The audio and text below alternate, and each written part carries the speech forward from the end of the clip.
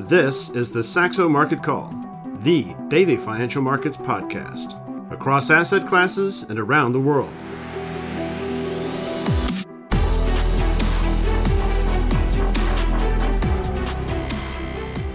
Hello and welcome to the Saxo Market Call. It is Monday, 21st of August, 2023. I'm clearly back after 3 weeks of holiday. My brain may be still in Texas, dragging around a little bit next day or two, but I'll try to get through it here. Should really mention the last episode we put out before I went on holiday was the pre-recorded one with you and me, Ole, on commodities outlook and especially energy outlook. That was our 1,000th episode, and we forgot to sort of celebrate that in sort of any official way. So here we are in episode something at like 9010. And we should just say, hey, thanks so much to all of our listeners for bearing with us over the last 1,000 episodes. It's a pretty crazy number, guys. It is, and is it more than 3 years ago? Is it more than 3 years ago? Well, we were doing something sort of similar to this prior to that, but it's 1,000 with our current host, yeah. So it was just worth celebrating 1,000 here. It has been actually slightly more. But I remember when you came out to the desk, okay, guys, we're doing this podcast. I've already paid for the subscription, and now we just get going. And I remember as well during the pandemic, we kept it going. Or was it? It was just before, right? We started it before the pandemic. Solidly before. It was 2019. Exactly. Yeah. And we kept it going through the pandemic, and it feels pretty crazy that we have gone past 1,000 episodes. I might put that on my CV. I don't think I'll ever get another 1,000 episodes of a podcast, but well, who knows? Who knows the future? Exactly, but no, it's been impressive. So here we go. Glad we're here. All right. Dipping into markets. Open your financial newspapers. Clearly, the focus here. We have two things. We have a general weak risk sentiment, very much linked to the rise in yields. And I'm sure you guys have been talking a lot about that over the last several episodes while I've been away. And we're perched at those highs of the cycle in the 10-year U.S. yield. Talk about that in a moment. But as well, overnight, we have China, this whole issue dogging the markets, especially in Asia, with their policy response looking rather tepid compared to what we're used to from the U.S. and from past cycles out of China itself. So overnight, these rate decisions, so the 5-year loan prime rate, it was left unchanged. So many were expecting a 15 basis point rate cut there. And then the 1-year loan prime rate was only cut 10 basis points rather than the 15 expected. So there's just this sort of persistent feeling that they don't want to go in whole hog and sort of bail out this, especially the property-linked parts of the economy and the financial system. So we're really seeing this dragging on this renminbi, as I'll look at in the FX slide in a moment. And Peter, I sorted the equity market performance there on the 1 week basis, just an absolute sea of red for the 1 week and for the month to date there. It's been a pretty ugly market for the 3 weeks I was away. Yeah, absolutely. And I think the red thread here is the different themes we've talked about. So you have the weakening of China that obviously has impacted the Chinese consumer and technology basket and luxury, being part of the worst performers over the past week. The higher yields have impacted the bubble stocks, our e-commerce, and then a lot of the green transformation related baskets. And that's because it's a very capital intensive thing to do, this green transformation. So obviously higher interest rates will just increase project costs for new offshore wind farms and renewable energy projects in general. So that's a key thing to keep track of. And one of the things, John, we talked about with China is that the thing that happened after the war in Ukraine, and we saw it in Russia, and China is increasingly becoming a little bit uninvestable at this point, and is that Russian companies don't have access to euro-dollar markets any longer. A lot of Chinese companies, they don't have the same accessibility to euro-dollar markets issuing credit and bonds. And if you're going to do a big restructuring in China, and Clock Tower, the independent research house, put a number out there last week, $1 trillion of doing a restructuring of the shadow banking system, where you're going to find that capital, because you also have a private sector in China that is really, increasing their savings rate and holding back, adding to their cash balances. So where are they going to get the capital to do this restructuring? Is that by selling treasuries? Because if you have a weak domestic market, capital market, you can't tap into your dollar market, you're going to find the capital somewhere.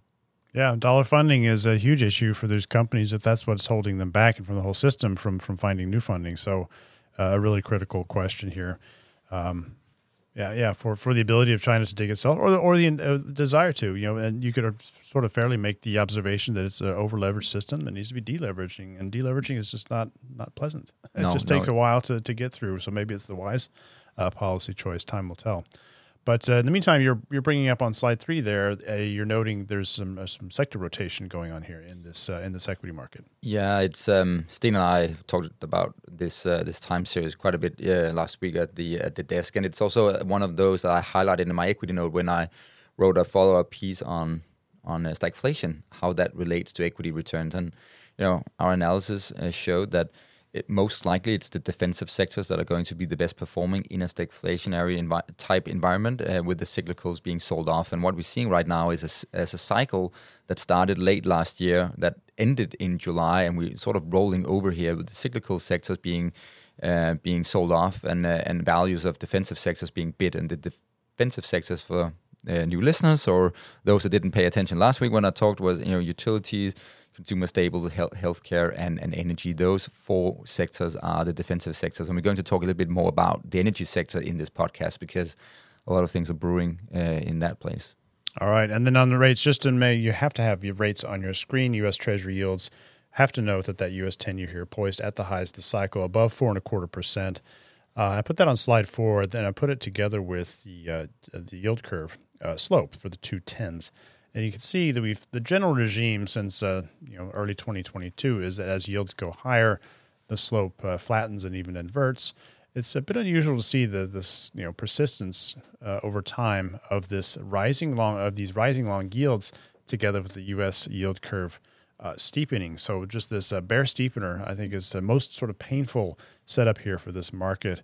The one that the positioning is least well prepared for, and certainly the equity market will not appreciate if we are headed towards what Bank of America considered possible in a big strategy piece out recently, a move towards 5% in the longer yields here. So while the sort of the front end is, it's moving directionally in sympathy with the longer end, the Fed is seen as largely flat here for the near term, and it's about pricing and when are they doing rate cuts based on incoming recession, which seems to be rather painfully slow in coming so far. But we have some leading indicators indicating it's on its way. But these higher long yields, I think, are the really critical point here for this market. And on that note, you've pulled in your weekly roundup of positioning in the U.S. Treasury market and what that looks like here. And you've got an overview here on slide 5. Yes, indeed. And it's normally not one I've watched that closely, simply because for every long there is a short. And what we're just seeing right now is that there's an extreme extension in both directions. So we have a record short position across the curve, especially at the ultra long end, which is T-bonds and T-bond ultras, and vice versa. That short is being held, or the equivalent long is being held by asset managers. So, but it just indicates how the market is building, continuing to build up, and right now the basis point value of one yield base point change is approaching $100 million. That's the kind of position they're holding in, the leverage funds are holding it across the long end. So it's really quite extensive at this stage, and does obviously point to the belief that rates will go even higher. All right, and then on the FX market, as noted with that Chinese policy move, we see the Chinese renminbi weakening. Dollar CNH back above 730 and quite solidly above that. We have to look back at the October 2022 level, which was at 737.50. So it's always interesting when China allows this exchange rate to move to new extremes. So if it's moving above that, it suggests that they're allowing it to do so.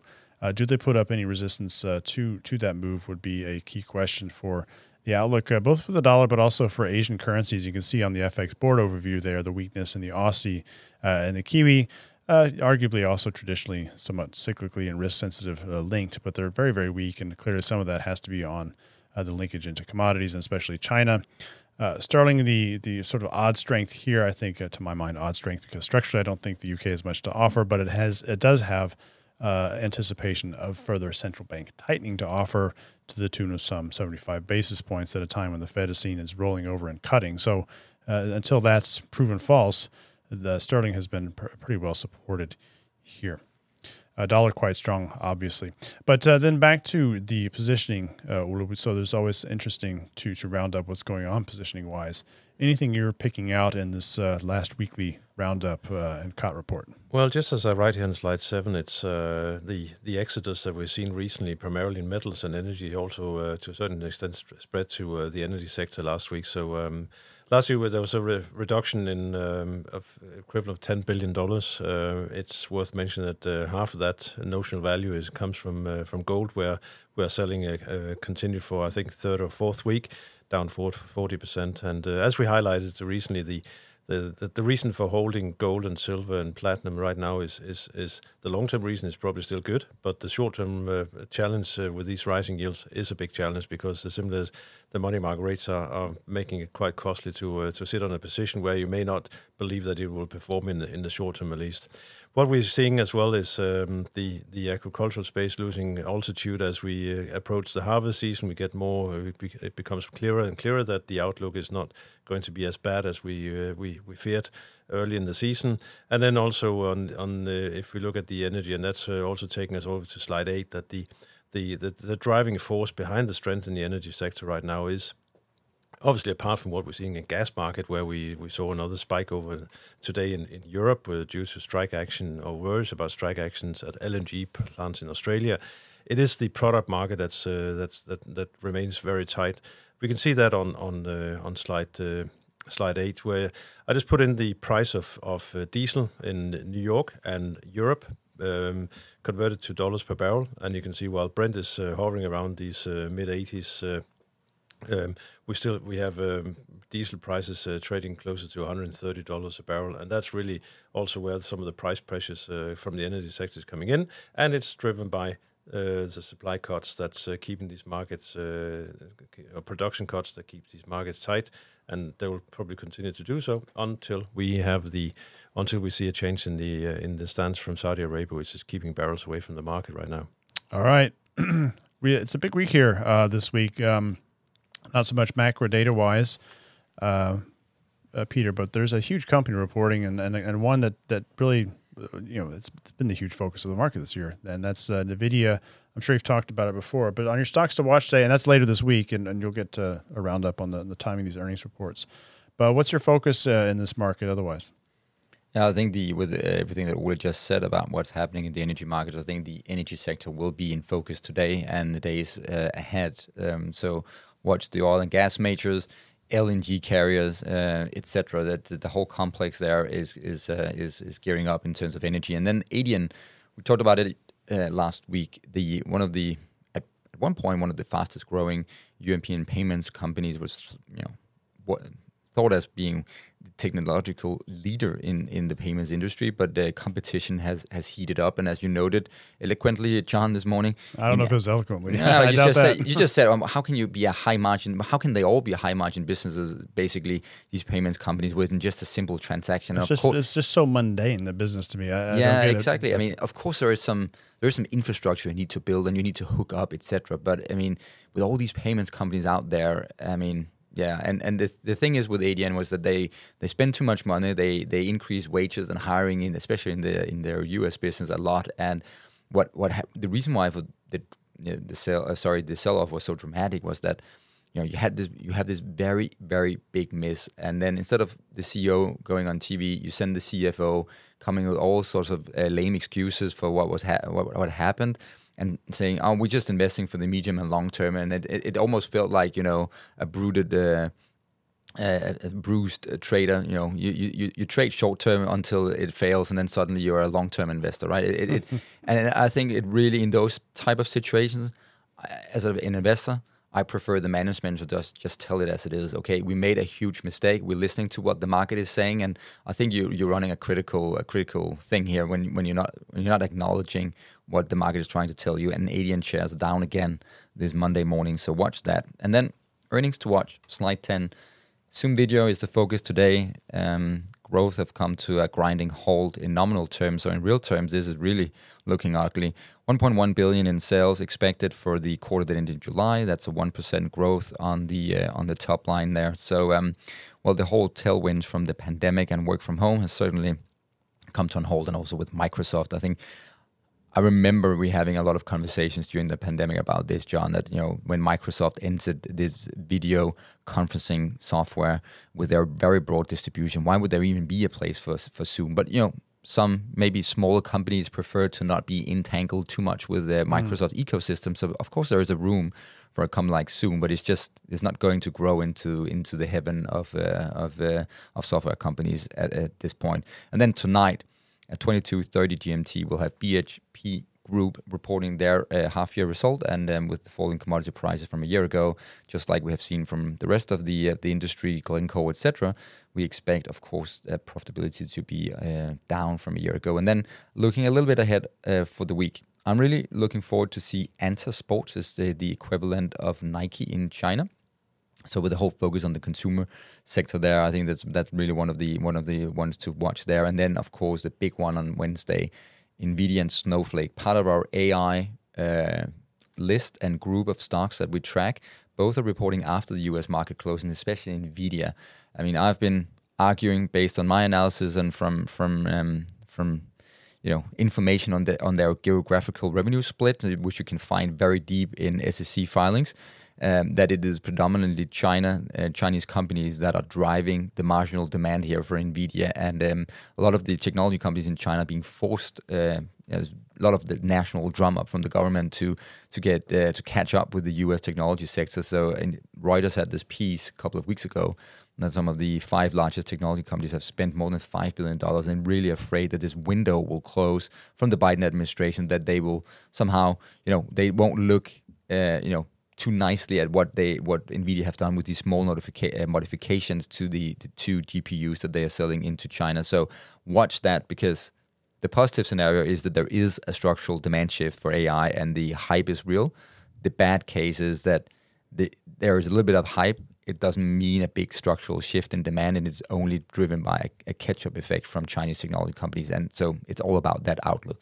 Right. Really very interesting one there, and whether we even get an answer to those questions this week, or if it's not, it's not till next quarter or the quarter after that. So key stuff there. Somebody mentioned earlier price drops, and there was German PPI data out this morning showing a -6% year-on-year PPI, but you have to remember the base effects when last year we were galloping higher. Something like a 45% clip was the peak. It was either in August or September of last year. So we need to get clear that this crazy war spike, post-war breakout spike, and especially energy and electricity prices in Europe, before we have a sense of where prices are headed here. But if we look at the week ahead on the economic calendar, as you can see on slide 11, not a whole lot to write home about, but we do get the preliminary PMIs out of Europe and out of the UK and US on Wednesday. So those could be interesting for developments, whether we're seeing a worsening or a stabilization, etc. But the key focus really is going to be on this Jackson Hole Conference, or symposium as it's officially called, starting on Friday with the title of Structural Shifts in the Global Economy. What the heck does that mean? It sounds very general, but I suspect something along the lines of, or between the lines of, what the heck is the central bank's role in an era of fiscal dominance? And when you have this very unsustainable debt trajectory, those are the urgent questions facing our financial system and our economy, going forward from here in a way that has not been the case in prior cycles. So interesting to see how that's touched upon by the Fed, if the language is more direct, or if it's sort of hinted at with some very vague language, but a very critical Fed conference. And as we are at this very critical inflection point, as Fed rates have likely peaked, and how long will they stay here?